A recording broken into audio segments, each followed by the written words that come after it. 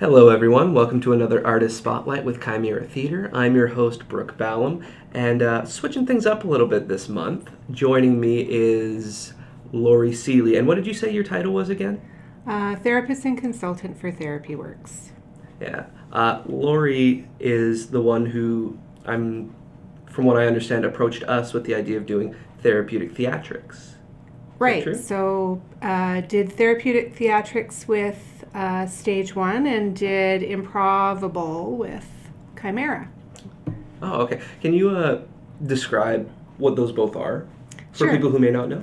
Yeah, so Therapeutics Theatrics is basically a program for children who have what we call social communication disorders. So kids who have autism spectrum disorders or anxiety, have difficulty in social situations, learning disabilities, ADHD, that kind of thing that gives them problems interacting with other kids. And that's a program that focuses on acting skills as a way to build social skills. So understanding facial expression, being able to read it, being able to express it, using body language, learning about vocal intonation and how that comes into play when you're interacting with other kids. So that's kind of the therapeutic theatrics side. And then Improvable is a program that takes those skills and then extends them into other areas. So with the Improvable program, we look at helping those same kids with those same challenges to become more spontaneous, to be more flexible in the way that they think about things, to read their partner and then build on that interaction and extend conversations. So I think improv is kind of like perfectly set to be able to do all of that, because I know when I practice it, that's what I have to pay attention to. Was there an event that made you realize that art could really help with this kind of therapy?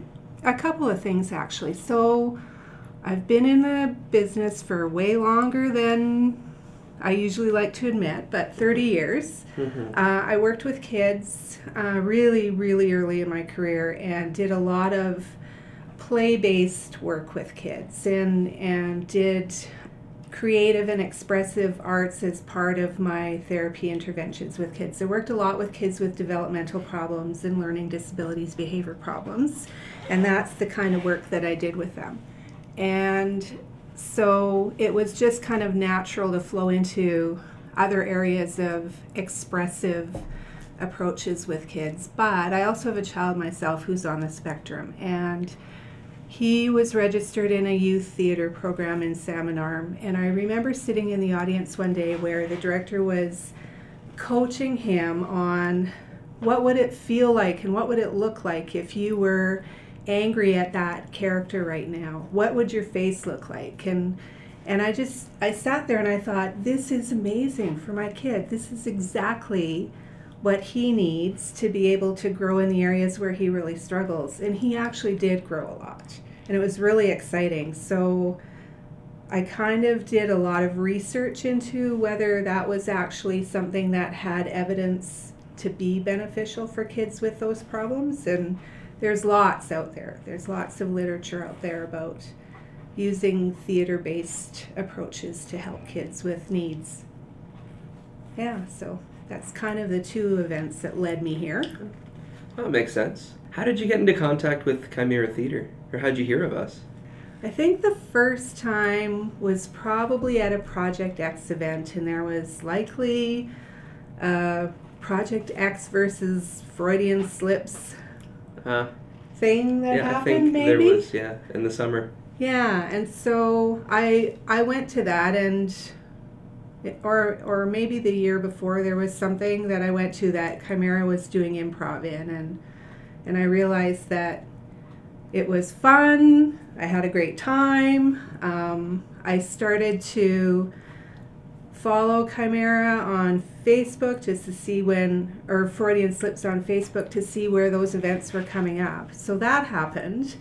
And then one of my former classmates from 30 some years ago who was in my occupational therapy program her son started a improv program for kids on the spectrum.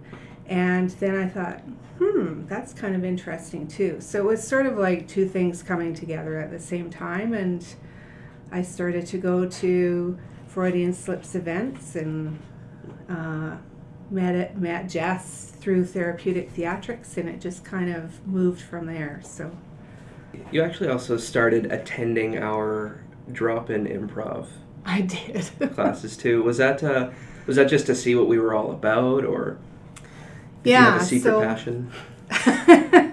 I don't think it was a secret passion. I don't think I ever had any intent to actually participate. I think, the first time I went out, I thought, I just want to go and check out what happens in a class, because there's obviously some stuff that they're going to do in a class that I can then think about how would that apply to working with the kids that we work with. That was my whole intent, but I think from the first class I was like, this is kind of fun. I think I will jump in. But my intent was just to sit and be a wallflower and watch. I mean, it was super intimidating to go to a class for the first time. I didn't do drama in school. I've never done anything related to theater at any point in my life. So that was new ground for me. And, but, I realized that it's a lot of fun, and I'm not a pro, so no one expects me to be a pro, so I can just fly with it, really. Well, that's improv. You just show up and have fun, and you suck sometimes. That's what happens. So with the improv as a therapy tool, have you seen any huge success stories or like tangible success so far?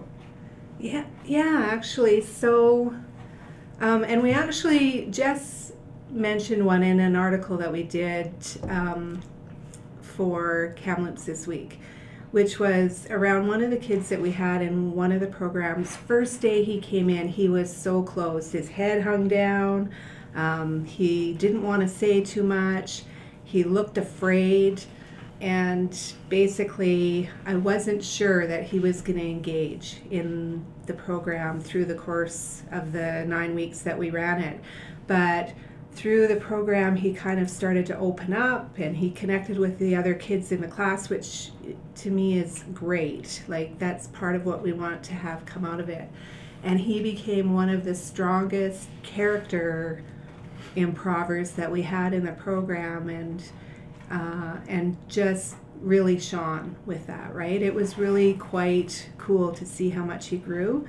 And then at the end, we do have a little event where we then get to showcase the games that the kids participate in. And we were really hopeful that it would be, that opportunity for his family to see what happened for him. It was too intimidating to have that many people there for him, so he shut down a bit again, but I followed up with him later, and he and I were able to share what that program meant for him with his parents, and he was super proud about being kind of his story being shared in the paper. We didn't mention any names, but he was excited that we were talking about his growth. He was excited when I came and talked with him and his parents about that. And for that boy and where he was at when he arrived at the program and was struggling in all areas in his life, that was a pretty amazing thing for him. And I have another story that a family member shared with me about a fellow who also really reserved, super shy kid. When I first met with him, he hid behind a chair for most of the time that I was there. And by the end of the program, his mom came to me and said, he's developed a lot more confidence. And he actually got him up in front of the school today and shared a presentation in the assembly at school, which in a 10-week period of time is extremely remarkable for someone like that. What are the biggest struggles you've encountered? I think probably the biggest struggle is if you're doing a program in a group setting, like we are with the Therapeutic Theatrics and the improv program, you can't always predict who who you're going to have in your group, and how they're going to show up, right? So the biggest struggle sometimes is if you have a child who has difficulty being in a group setting, one person can really take the group in a different direction than you anticipated it going, and you can spend a lot of energy trying to manage that so that everybody else still has a good experience. So that's a struggle. I think that there's still we've had that with a couple of the groups where we've had maybe one or two kids that were really difficult to manage in a group setting.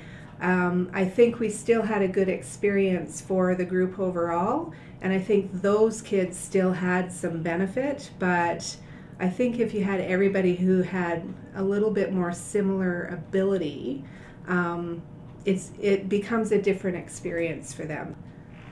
What have you been most surprised by? I guess I'm most surprised by how much fun it is. So it's still a therapy group. We're still there because we're trying to help kids develop skills that they're really struggling in. And therapy, I think, I come from a rehab background originally. Therapy has been hard for people. Sometimes it's painful and sometimes it's uncomfortable and things like that. But this is fun.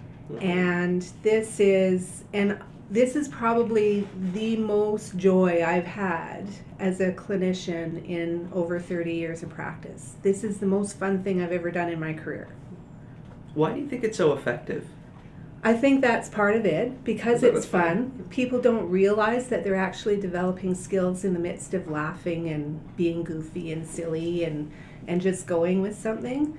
So I think that's a big part of it. I think that improv and theater in general is just a really natural way for kids to learn and practice skills that they wouldn't necessarily have an opportunity to practice. So a lot of social skills training is kind of this rote, and depending on what the theoretical model is that somebody has where they're doing the therapy with a child, it can be a lot of really rote, repetitive kind of stuff that is not necessarily in a situation where it'll generalize really well. But with improv, even though you're not in that real world situation where you're sitting on a park bench talking to somebody, you have lots of opportunity to practice social skills just by the nature of trying to interact with your fellow improvers.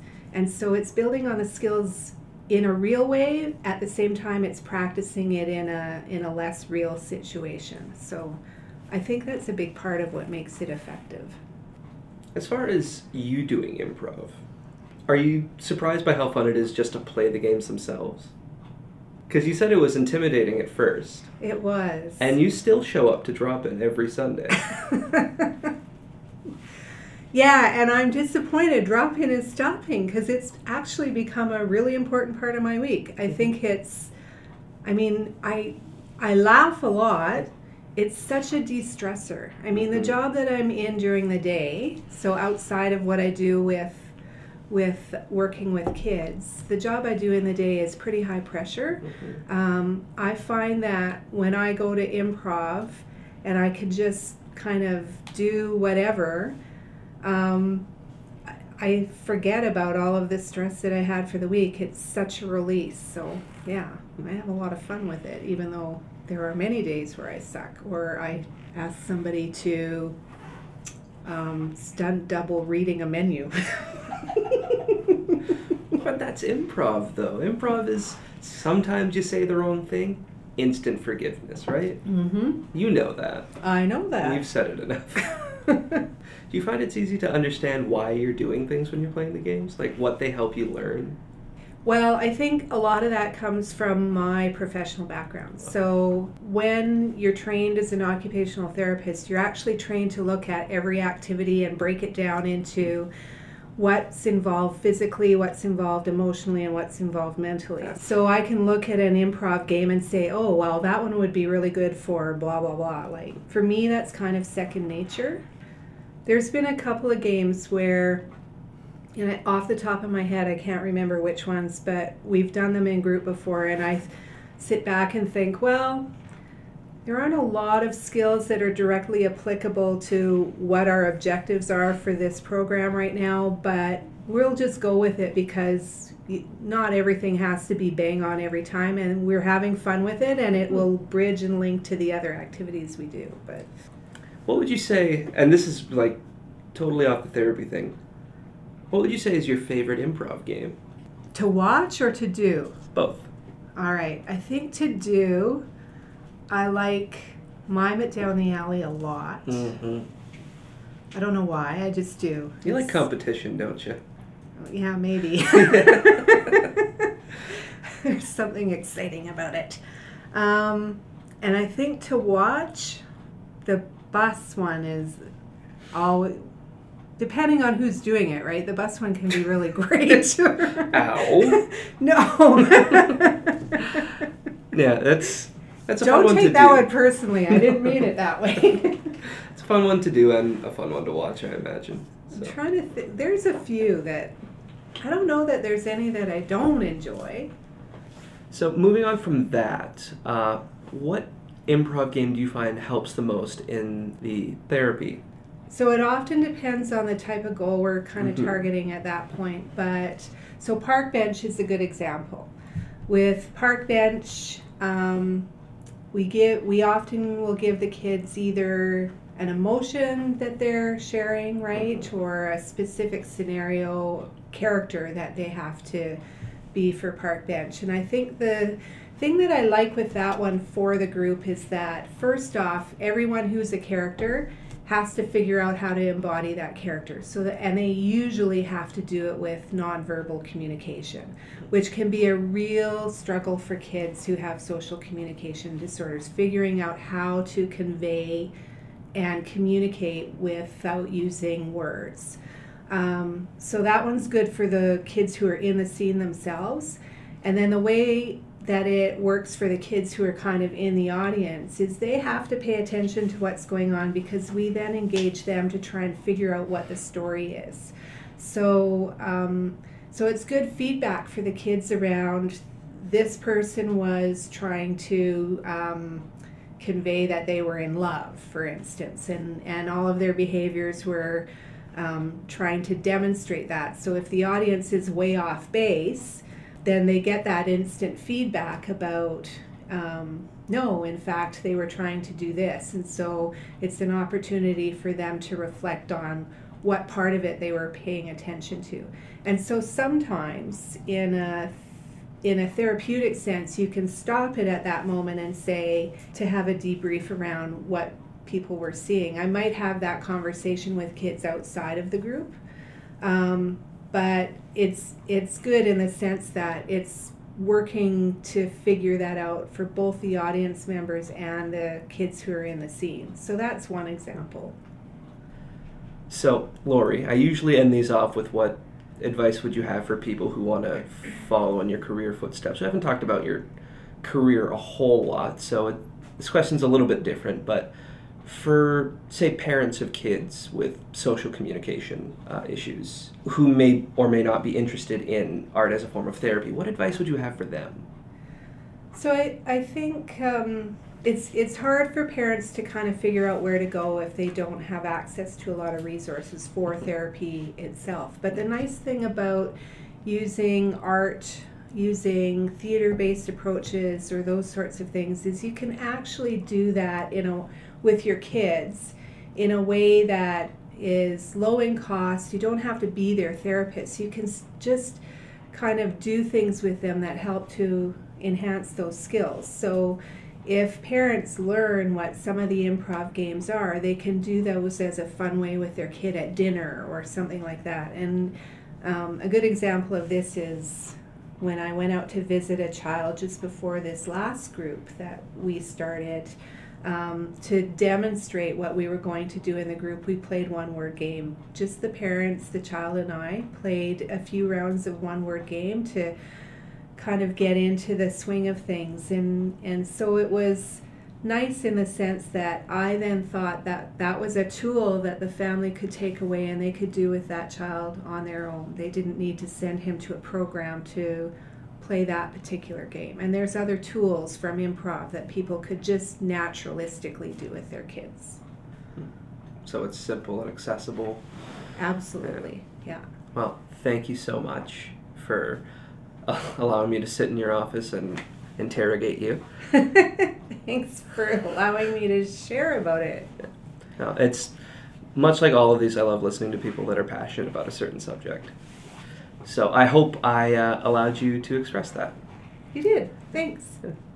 And for our listeners, as you know, there will be a Chimera podcast on the 15th, a Let Us Talk around the 24th to 26th, and another artist spotlight at the 1st of next month. But for now, until next time, practice makes perfect, and Chimera makes podcasts.